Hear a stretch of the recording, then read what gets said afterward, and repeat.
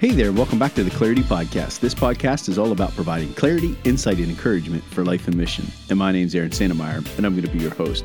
Today, we have the phenomenal opportunity to have with us back on the podcast, Anna Hampton. For those who listen into the podcast, we interviewed her a few months back on Facing Danger. Today, we're going to talk about her new book, Facing Fear, The Journey to Mature Courage in Risk and Persecution.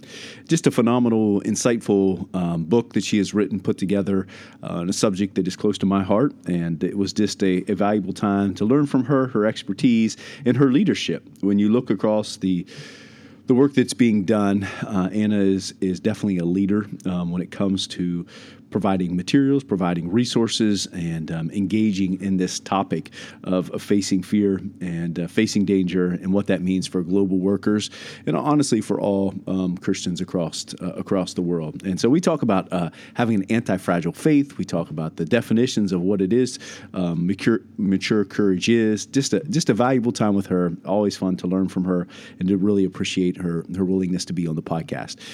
Do want to ask you to continue to send in your questions for Back Channel with Foth. For those who listen to the podcast, you know that's a time where we sit down with Dick Foth and we answer listeners' questions that they send in, and it's always a fun time to spend with Dick. And when we get through the summer, we'll be launching some new episodes. Looking forward to that in the fall.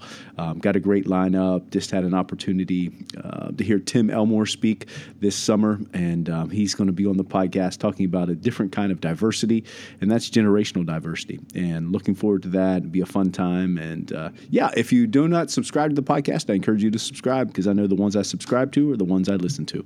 Well, there's no time better than now to get started. So here we go.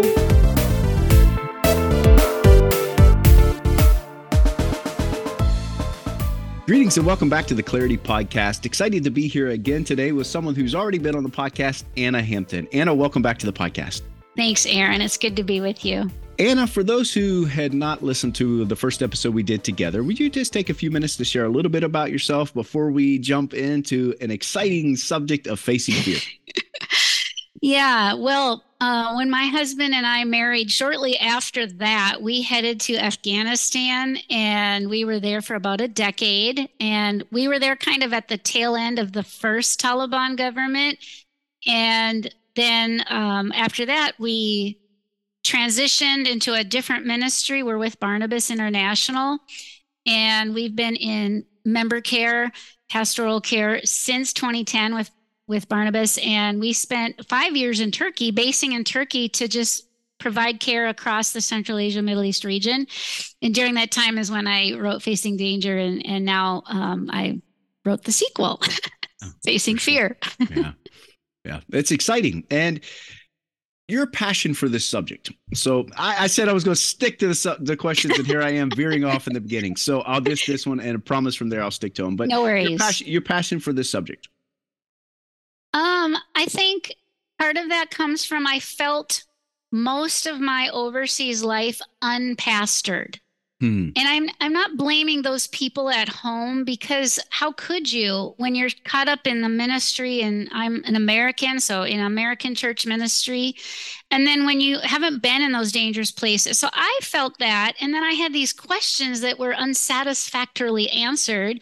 But I want to be grounded in the word. And so what does that look like? So I think that's what's driven me to write those two books. And I'll just let you know, I didn't know I was writing a series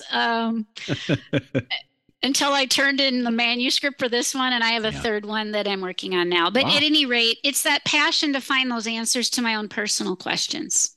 Excellent. Or back to the questions I sent you ahead of time. So you think about the word persecution. What comes to mind, and how do you frame this word? Because we're talking about, this idea of persecution, sharing the gospel where it's in difficult places. So when you think of persecution, what do you think of? I think when I think of persecution, what comes to mind is the faces or names of people throughout 2,000 years of church history. And then, of course, the prophets and people before them. So for me, what comes to mind is people, stories. But as I delved into the definition, I found out, there's not agreement on what it is. And so I don't want to go academic for this podcast. And so people can see the 3 different definitions in the book. 2 of them are in the footnotes. That's for the people that really want to go detailed. Sure. But Charles Thiessen wrote a definition that incorporated theology, sociology, psychology, and so forth. He combined this, and he explains all that in his book, which is free, by the way, online, and I can send that to you for the notes. And I think I also spent time in the Greek trying to figure out what does the Bible actually say is persecution. So in contexts of the early church, when something happened because they were proclaiming the Messiah had come, what was the response? So it's not an exhaustive study because this is not an academic book. Sure. And so there's this chart on pages, I wrote down what pages it is, 16 to 19 in Facing Fear, at least in the print version, of all the words I could find in the Greek that are related to people's negative responses to when Christ was proclaimed. And so I think those words are instructive as to what persecution is. Yeah. Yeah. And in your experiences, you said that there's many definitions. Is this something that you see as grappling with, or you think people having many definitions adds confusion to the discussion, or in your personal experience? Well, I think I'm uncomfortable when I'll have somebody in my home culture say, oh, well, we're having persecution here. And I'm not comfortable with the way people just define it without thinking it through and think any opposition is persecution. But I think it should be instructive to us lay people that the academics or the people doing research, that's Open Doors definition. And we have the Center for the Study of Global Christianity that do research on this. And so to find out that there's a difference of how they're defining and counting the numbers, that should be instructive to us, that it's not so simple. But yet on the other hand, we know that when people die in situations where they're dying because they were there for gospel witness, I think most of us put that in the category of persecution. For sure. For sure. In this idea, you talk about this idea of mature courage and proclaiming and living out the gospel. What does that look like in the world today? You talked about the early days of the church. What does that look like in the world we live in today? Mature courage in proclaiming the gospel. I think I would say that it does not. First, what does it not mean? It does not mean that you never have fear and that you never have fear, even as you have 20, 30 years of experience in the field. I think fear is normal and natural, but we have to deal with it. So we can call that fear management. Mature courage does not look like melting into wax, having no firmness to us. So that's what it doesn't look like. And so when fear comes over me, mature courage is how I handle that. Right. And the more times we face our fear and then choose righteousness to move forward despite our fear, and we keep doing that with never giving up, that's mature courage. Wow. And you shared your experience. You've lived as a global worker for a long period of time. Is that how do we walk along somebody to develop that mature courage? Is that a fair question? Yeah, because I think it's discipleship. And anybody who's familiar with facing danger knows that we have those 12 risk myths. So I react to pithy, simple answers in the face of whether it's risk or fear. So I react to that. I don't think that's helpful. I think fear has an object. So when I sit with a worker, I'll say, what do you fear? And they'll say something. Let's say death, because that's like the big one. But actually, I think there's a core fear under that. I'm not convinced that death is always the worst thing, because I think certain forms of torture and certain forms of persecution are worse than death in some ways. I don't say that lightly. Yeah. But what's the fear of if somebody dies? What's the fear under that? And so I will keep pushing gently and compassionately to help them find out what their core fear is. Right. Wow. And I think we can do that in member care so that people can really wrestle. When they wrestle with the core and their worst fear, they're actually able to handle those easier, kind of lighter fears, or, what is not a dread fear. Yeah. And It's amazing. I think we've come such a long way when it comes to training global workers in our understanding. We went to Burkina Faso in 2004. We didn't have any of these discussions. And I mean, and that's not to look back and complain. That's not look back and criticize. That's just the reality. I didn't Yeah. consider any of this. You know what I mean? And you battle and hit, and yeah, you run up against walls and run up against walls, and you realize, wow, some of these conversations would be really valuable to have before you get into the middle of it all. So yeah. Anyway, that's just a little context for me. So this idea you shared, and I've actually quoted you, but used your quote, this idea of going from being a sheep among sheep to a sheep among wolves. And that way that's shared really helps help me understand what we're kind of talking about. Can you share a little bit about that? Yeah, I remember when I first went to Afghanistan and like, there's people that want to kill me. They shouldn't want to kill me. I'm here to help. Some of that is American arrogance. And it's not just Americans that have that. We all have our pride in our nation. And I've learned that. I only criticize Americans because I am one. That's right. But we need to understand that there is personally targeted evil out there. There are evildoers that want to do evil simply because that's what they want to do.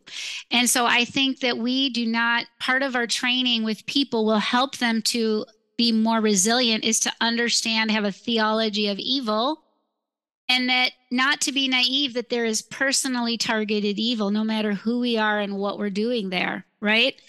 And so we need to study the place we're going. And we do this in member care. We learn about the place we're going to visit, what's impacting those workers, what is the nation's problems historically, because some of those ethnic strife, it goes back 500 years or 1,000 years, right? What is the evil that's happening there? What are the strongholds? And to understand that it does impact us. So there's a reality of evil, a reality of violence, and to face it. That's why these books are facing, because when we can see it and name it, that's like, I've heard from clinicians, that's like 60% of the work. I mean, you're a clinician, so sure. Is that right? Sure. For sure. If you can face it and recognize it, denial is, my mom says denial is a long river in Africa. It's not a reality, but yes, facing is for sure.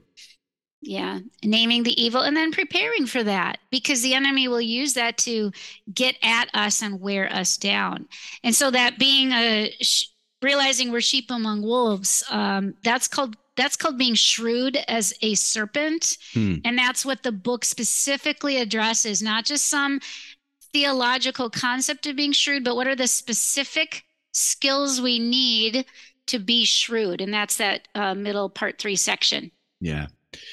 I think as I read the book and have thought about this, that mindset shift, I think for me was a difficult one. Because I had grown up, and I'm here in my hometown, Wally Ford, West Virginia, sheep among sheep. It's a small town, and making that shift that, oh my, I'm in a place now that I'm a target just because of who I am, what I believe in, maybe the way I look, maybe the way I dress, whatever the reasons. It was shocking to me because I had never been a target, right? And so I think just having conversations around this idea and being able to, now it's, to be very honest with you, it was unsettling because I had never had somebody dislike me just because I don't, for no reason. I like people to like me. And so it was unsettling. So I think I wanted to avoid it. I didn't want to even consider it that, somehow I could be different. I was going to be the only unique one that was universally liked around the world, which is obviously stupidity. But that's somewhat what I convinced myself. But to have a conversation, and like you said, it helps me to have the conversation to say sheep among sheep, sheep among wolves. And it was just valuable. And it's a challenge for sure. So the idea of collateral violence, and what does collateral violence how does that impact global workers in the world we live in today? Yeah, I think a big one is health. Like, we don't understand that our health can become broken in that place that we're serving, because because of pollution. Maybe that nation doesn't follow laws and there's chemical dumping in the water. I mean, all sorts of things happen. So it's the collateral, what we pay that we don't know we're going to pay when we go to that place. So I made a list there of just being in the wrong place at the wrong time. That's the bystander violence, but so many coups that are happening where people are. Oh, Central Asia and Africa right now, it's like shocking to watch the gang or cartel violence, the re-election violence. I had somebody in Kenya, a Kenyan, reach out to me and say, I'm really worried about the next election, and the church doesn't seem to care about what could happen. And so walking through that, believer, through how to respond to that, and just the proxy wars that are waging, right? For sure. I when I started my doctoral work, when you talked about health concerns, I wanted to do a study. It was non-scientific, my observations, but the rate of cancer amongst global workers, to me is uncanny. Now I'm a scientist by mind and thinking. There wasn't enough literature. You couldn't do a research review. It was shot down by the university. But there's something to be said. Or maybe it's just a confirmation bias for me. But when you look around, to me, it does seem that there's a higher level of cancer, and that could be from lack of healthcare, multiple reasons. But it goes back to that point of health. So how do you navigate from a member care perspective? How do you navigate a conversation around this collateral violence? Do you walk people through when they're in their country, the possibilities, or how do you help them navigate? Because this could be a weighty thing when you look at all the possibilities. Yeah.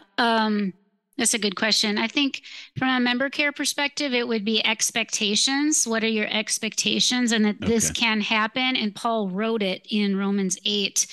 And I put that section in there that, well, maybe that's why he just used kandinos, this one Greek word on danger.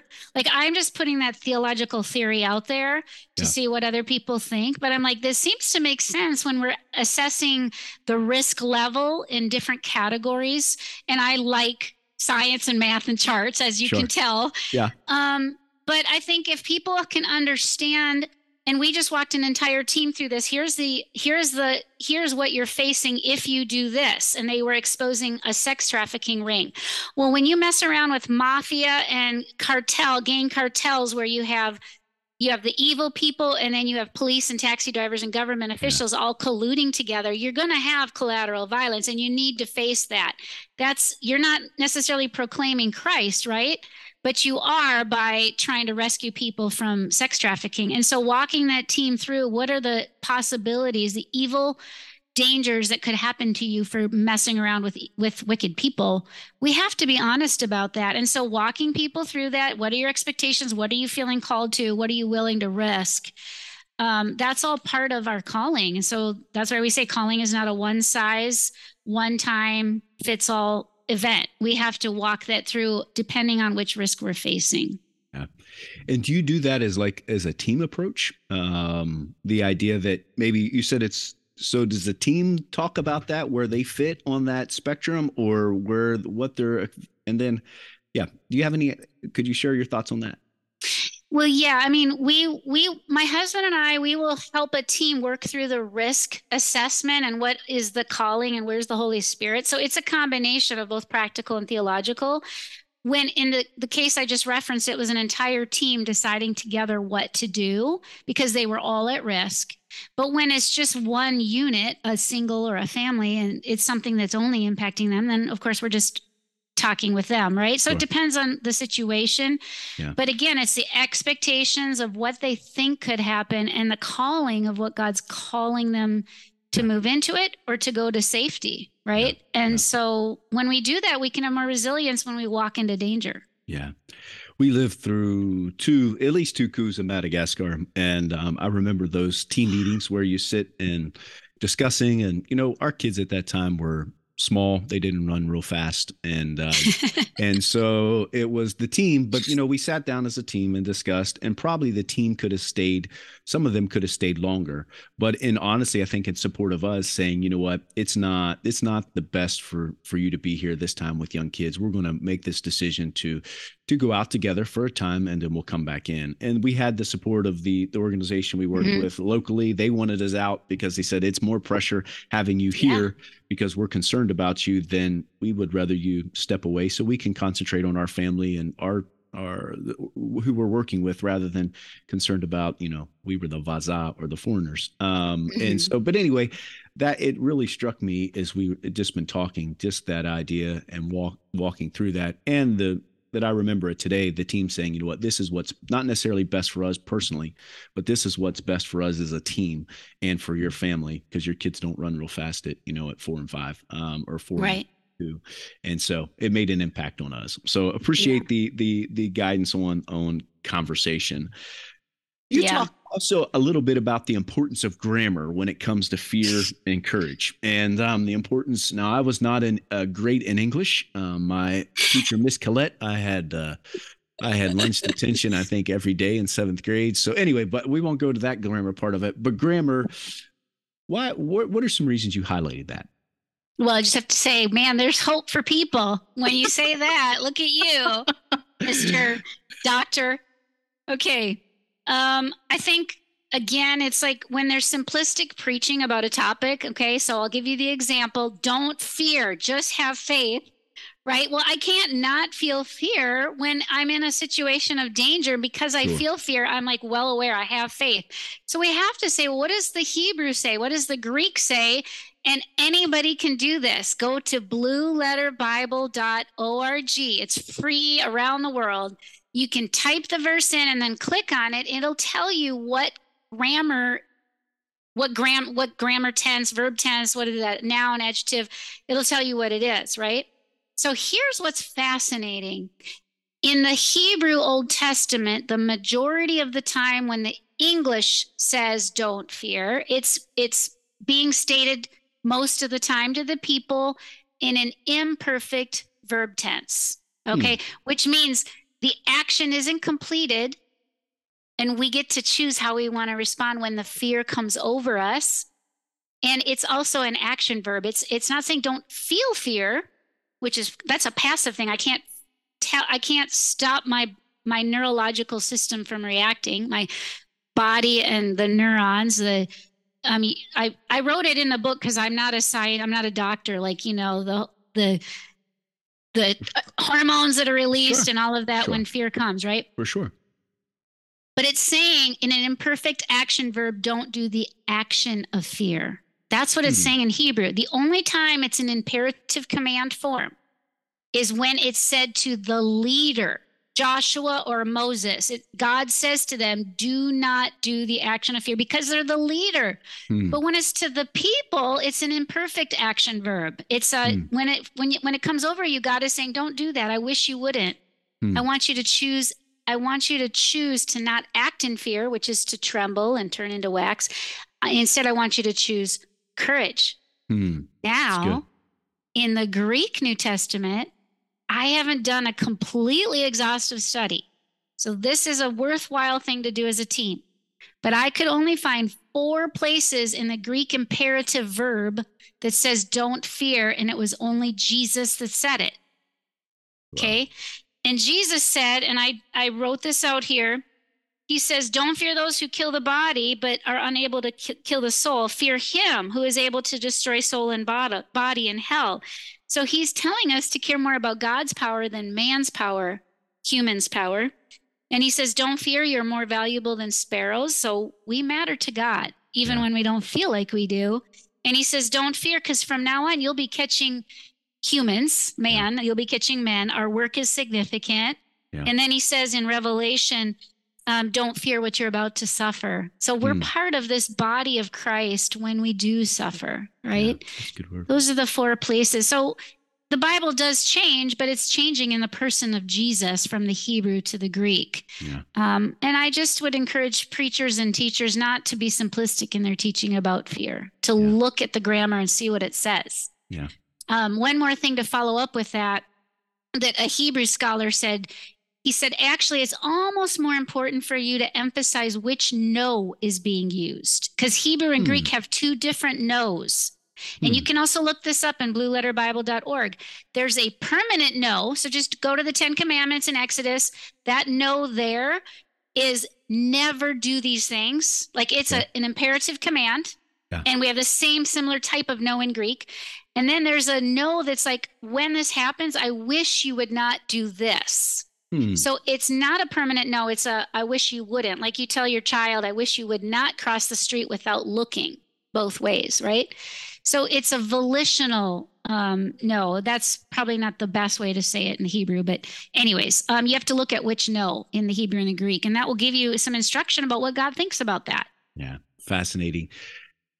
So what you're talking about is the idea of emotions. Like if I'm in Kenya and I see a leopard or a lion, there is natural emotions, right? They come over, and I can't necessarily control that fear. I control how I respond and how I process. So feelings are processed emotions. So that goes in line with that. And this, the response that we have. I think, when we lived in Burkina, the way I think my understanding, and you've helped me with my understanding of fear. So when we lived there, they would say "palu taramam," which means the malaria has me, meaning that it's this idea that I can't control it. The malaria comes and takes me. Versus in America, we would say I have malaria, and it sounds like a small difference, but it's actually large because the way they feel like they had no control, it would come take them, and they couldn't get better until malaria decided it didn't want them anymore, and then they would get better. But it's this idea with fear, right? It's this idea of our worldview that fear is not something that comes and takes me. I can choose courage because of Christ, and I think it's just helped me, and I really appreciate your helping me understand and giving me tools and language to process and think myself. And that's what I loved about the book. Thank you. I want to just emphasize that courage, when you say, I don't want to choose fear, I want to choose courage, it doesn't look glamorous. It's rarely the big action. Sure. Right? It's 1,000 small decisions. And rarely do we get the one big one that hits the media. Yeah. But here's the deal. Courage is, instead of sitting in my bed and crying and being afraid, I'm going to get up and I'm going to go do the dishes. I'm going to do the laundry. It means I'm doing the next thing in my day. And that doesn't look huge, but that is righteousness. And that's the opposite of being paralyzed. So I just want to emphasize that to people, is just do the next thing. Lord, what do you have for me next? Okay, I got to do this. I got to respond to this email. I'm not going to sit here paralyzed and focusing on the fear. Yeah. And as you well know, most of the life of global workers is not glamorous. It's not it's not the glamorous stuff that newsletters and stories are written about. It is a lot of doing the laundry, having water, having electricity, having internet that works, all those things. And those are the next thing I need to do to get me to where I need to get to.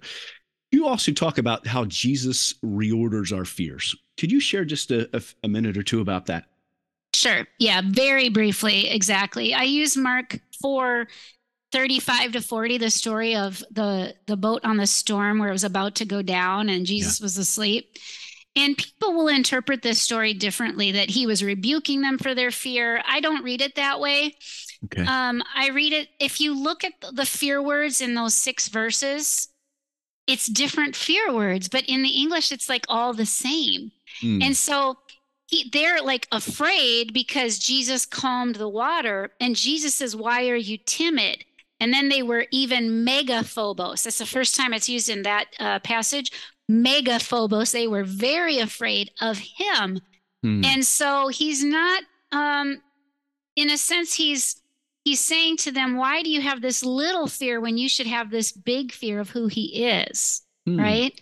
So there's a change of words of fear in that text. And so we want to pay attention to which fear word the Bible is using, and in which, again, what tense it's using it as. And so in a sense, he's reordering their fears from what's a small fear, the storm, to him, the big fear. And we know that he says this in other places, to fear him who can throw your soul into hell, your body and soul into hell, instead of fearing what man does. So he's reordering our fears to rightly fear. And when we fear the big fear that we should, it makes other fears recede Does that make sense? Yeah, it does. And we have less fear of man. So that's why he's saying when he reorders our fears, he reorders our loves, he reorders our joys, he reorders what we grieve over. The Bible is filled with this where it's reordering our response to things. Wow. Fascinating. One of the things I thought was I read through the book was this idea of fragile faith. And what does an anti-fragile faith look like, act like, appear? What does it demonstrate? Would you share some with us about that? What does an anti-fragile faith look like and the importance for that for a global worker? And honestly, for not just a global worker, wherever you're at in the world, having an anti-fragile faith. Yes. Well, this actually comes from the guy that wrote the book about black swans and uncertainty. So it's from a completely secular business type book, Nassim Taleb. And I think he actually I think he's Lebanese and in the Christian group there. That's what I picked up from reading. Okay. But he talks about anti-fragility as opposed to resiliency. So this is something for member care people to consider. And I'm still kind of meditating on this. He makes a difference between resilient, and we're applying it to faith here. So I'm making the application to faith. So resilient faith is when we endure something hard, a trauma, and we bounce back like without negative effects on us. We keep going. And I would say we keep going with joy and peace, right? But taking his concept of an anti-fragile system, it's something that's the opposite of fragility. He's saying it's not broken or crushed in adversity. It doesn't just endure resiliency, but it actually comes back stronger than it was before. And it does so, anti-fragile faith does this even when it cannot discern the reason or meaning behind why God has led us through this, right? And so we're still suffering, but our faith in him is stronger than it was before. Even when we don't know what's happening, we still feel like we're in the darkness with God spiritually. And so I think we can push people beyond resiliency to anti-fragility. And that's something we're thinking about.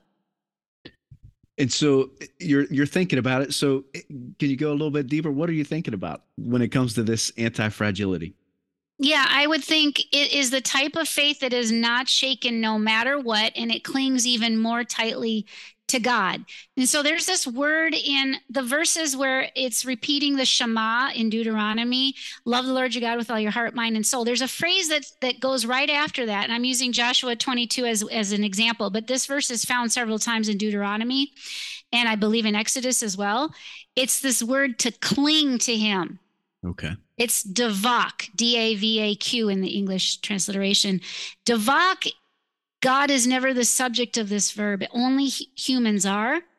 And it means you're going to stick to God like a clump of dirt that those mud bricks that we see in Africa and Central Asia. You're not going to go away from him no matter what. And you're sticking even more closely, even when you can't tell what's going on and why. That is anti-fragile faith that won't stop no matter what. And that would be what Job demonstrated in the latter half of the book. It's a faith that loves God, even when it doesn't seem like he's giving us anything in return. That would be anti-fragile faith. It is not a faith that quits, no matter what hell throws at it. And your idea, you're saying that not understanding. I think it's resiliency sometimes maybe would be, that you're resilient because you found meaning in it. You've come to some understanding. But when you differentiate that idea, I don't understand, but I'm becoming stronger through that. Is that something you've seen over the years serving overseas? Trying to understand the meaning behind everything, and maybe is that a fair question? A lot of our work, we are trying to help people see what the meaning would be, because we know that will give them more resiliency. Yeah. But I think to be able to say, no matter what, even when I can't see it, it doesn't feel like I can hear him or that he hears me. Yeah. I'm not going to go into faith crisis. I am going to keep following him. Yeah. And I think that's hard to see. I don't know if we have a lot of examples of that. But because so many of us are called to just live quiet lives where we're not heralded by the church, sure, I think there's probably more examples of that out there than we realize. Yeah. And usually people like this are very humble. Yeah. So, yeah. Good word. I want to be anti-fragile. Oh, for sure. And I think that's why it made it onto my question list. And so I normally, I start off with like 20 questions and try to whittle it down. But it was something that honestly, I don't think I had seen anywhere else as far as somebody applying it to faith and the importance of where we're at. And the where we're at in the world today, and some of the areas we can grow in it. You talk about crisis versus non-crisis cultures. Can you share just some importances of understanding that and difference between a crisis and non-crisis culture, and how can we prepare? Say we're from a non-crisis culture, we're going to a crisis, and vice versa. How can we prepare for that? Yeah. Well, I learned this from Lingenfelter and Meyer's book, which many people have to read before they go overseas. And he is the one that talked about some cultures are crisis cultures and some are non-crisis cultures. This might overlap quite well with Roland Muller's book, Shame and Honor and Shame. But I would say all Western cultures are crisis cultures. We all are required to have crisis management plans. We prepare for problems before they arise. And we come from a worldview mindset that we are going to try to control and tame even chaos, right?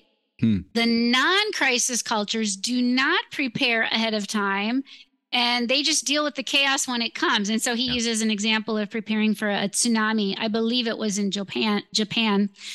And so this is the thing, is if we are on an international team, or we're working with people in their own culture and we are the crisis people working with a non-crisis culture, it's a point of communication and working it out as brothers and sisters, what is wise and what would be a waste of time, right? Yeah. And so it's not a point of conflict. And I don't even think, and I think Lingenfelter and Meyer saying this, we're not better than them if we're preparing, because we might be doing all this energy and then the thing never happens. So was that a good investment, stewardship of kingdom resources, time, money, energy? Yeah. I just think it's worthwhile to ask the question and to work it out together with our brothers and sisters when we're, teaming together, we're in community together, that one isn't necessarily better than another, but maybe some preparation would be helpful. But then, of course, some of us are required by law to do certain things and by insurance requirements. Yeah. So. Well, the title of this podcast is Clarity. And so that is probably, I would be on the side of the people that like to have a plan. And and so that is understandable. I do understand that, you do spend a lot of energy and time developing plans, and we call them pathways that hopefully you never use. That's what I say. Right. It's not like you develop something that you hope a lot of people use. We were walking through having a child safety number that people could call. That's not something that when it was in development, we said, we hope a lot of people use this. Right. But at the same time, it's something in place.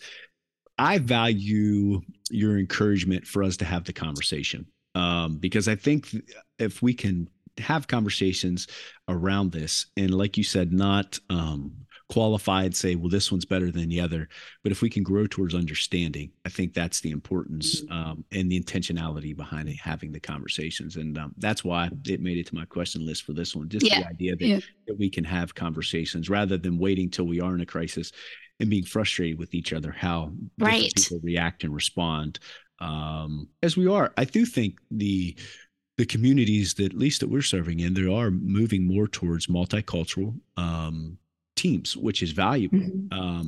At the same time, I think sometimes we think we have a multicultural team where everybody's going to act like an American. And that's really not what we're getting to, right? Nope. And having conversations like this one help us realize there are a lot of point of views. I've had Sherwood on the podcast several times. He's been a blessing, and we've learned a lot from him, and really appreciate him. So one of the second to last question, baseline. You talk about the importance of establishing a baseline. Can you share a little bit about what you mean by baseline and the importance of doing that? Yeah, I think I was deeply impacted by some of the top people in the world who deal with violence. And they say violence is never random. It is always predictable. And we know from the Bible that what is in a man's heart is what will come out. And so they're saying you can predict, you can see the patterns of somebody preparing to do violence. And so as workers, it's imperative that when we get to a new location, we find out what that baseline is, whatever the risk level is. So Afghanistan is at a certain baseline that's far different from, let's pick a South American country like Ecuador, all right? And so there's going to be different baselines, but we need to know what the baseline is. And from a shrewdness perspective, if we see 3 anomalies in short order, it means the baseline has changed and we need to respond differently somehow. And so that some of those skills of how to respond are in Facing Fear, but also I list the couple of 2 really good books to read. And once we know the baseline, then we know how we can interact with the people. But we also want to evaluate, how does my presence as the foreigner impact the locals' baseline? And you mentioned that in your, did you say, was it Madagascar? Yeah. Yep. That they asked you to leave because you guys as foreigners were impacting the locals. And that, I just love that, because that's the community of the family of God in community making a decision together to lower the risk level, to change the baseline by having the foreigners leave. That's huge. Yeah. That's what we want. We want God's people working together for his kingdom. Yeah. And I think it goes back to that sheep among sheep and sheep among wolves, because you never think that, and probably it is your American mindset. You think, hey, I'm here to help, and never would I actually increase the risk or would I increase problems. You think, no, I'm going to make it better. But it's conversations like that to recognize that actually I'm putting other people in danger by my presence. And anyway, I've done a lot of talking. I won't do that. Last question I have for you. Well, I'm going to ask you if you have anything else I should have asked you, but my last question before I ask that, duty of care. When someone says, hey, I'm not going to leave. My organization is saying we should leave. This is a situation. They do not do it. Can you just talk about what the duty of care is around something like that, and just some guidance or your thoughts? Yeah. And so this is one of the hardest questions. And I know I don't have enough time to verbally give the full answer here. So read the book and you will not agree with everything I say anyways, which is fine. The point is to have the conversation. I would say, first off, this is not a problem to solve. It is a tension to manage, because you have 3 values in tension here when a staff person doesn't want to leave. You have calling, you have safety, and you have the risk that's there, right? Yeah. So here's the deal. I would implore field workers to obey their leaders when the leadership asks them to leave. I will implore for obedience. Hebrews 13:17, obey your leaders and submit to them, for they are keeping watch over your souls. And what field workers forget is the leaders are both legally and morally responsible, and the board is responsible, and there's people back home that are asking hard questions, and sometimes these things hit the global media. So your decision to stay impacts far more than just you and what you think is your calling, when that you think is in conflict with the organizational calling, which is to evacuate their people, right? So but to answer your question, what does the organization do when the staff person refuses? They still refuse to evacuate even when they have been told to do so. So this is difficult. There is a long list of different questions and things that leaders do, but minimally, the staff person and the spouse, if there's a spouse involved, need to have what's called informed consent. They need to make sure they understand fully what the risks and dangers are.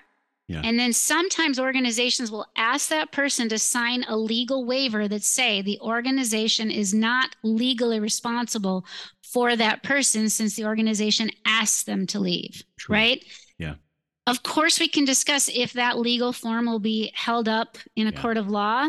Yeah. But we also want to keep family members back in the passport country from suing the organization and bringing down the entire ship of the organization, whatever their work is. Yeah. And so I really want workers to obey their leaders, even if they think the leaders are wrong. Yeah. There's blessing in obedience. But when an organization is in that hard spot, they have to do a few legal forms, some assessing of that themselves and that person, and do the best they can. So there's some guides in there for that, but it is a very difficult, complicated situation when that happens. And that happens frequently. Yeah. And I appreciate you just addressing it. Like you said, we can't cover it all there. That's what you wrote a book for. So we can't cover the whole book, and we'll put links to the book in the show notes. Anna, is there a question you think, Aaron, you narrowed down your list and you should have asked this one that I didn't ask, or something you think that would have been vital for me to ask you? I mean, I think you really covered a lot of it, and I had pulled things from actually all parts of the book in my own preparation. I think what I really want people to hear is that the Lord is far more gracious than the church often is in responding to us in our fear. He is far more gracious and gentle. I do not think he was using a rebuking tone with the disciples. I think his tone was gentle. It's like, why are you having this timid fear? And he was reordering that fear. And I think he does that for us today, because he understands that things are scary out there, and it's not a lack of faith. It's bring our fear to him, and he will help us reorder it and reorient our spiritual eyes on him and help us through that hard thing. Yeah. And so that's my heart for workers, that they would feel the gentle mercy and grace of our Lord as they continue to move into danger, or as they might feel is calling to move out of danger. That I didn't say that. Mature courage is also moving out of danger when we're being called to, because that's called obedient faithfulness. And that's what he's asking us to do, is to obey him. Yeah. So that's the main message I want people to get. Good word. Good word. Will you pray for us today? Yes, I will. Thank you. Aaron, it's been such an honor to be with you and to be asked these hard questions. Oh, and yeah, I couldn't do justice to all of them, but let me just pray for those listening to this podcast. Lord, you know, there's some people listening when they hear this, that they're in hard, dangerous places. They are having fear. Lord, would you just help people to be able to honestly and authentically face their fear? And then in that, they will experience your grace and your gentle mercy, but also your help to have courage. We know that your right hand is still on your throne. You are there, and nothing takes you by surprise, and that you give courage as we ask for it in that moment, Lord. And would your saints, would your children experience your faithfulness once again today when they hear this podcast of you giving courage and the strength to go forward and make another step in the place where they are serving and pushing into the darkness with your light, Lord. That's what we long for, and that's what we want. We want to see your kingdom come everywhere on this earth. And we pray these things in your name. Amen.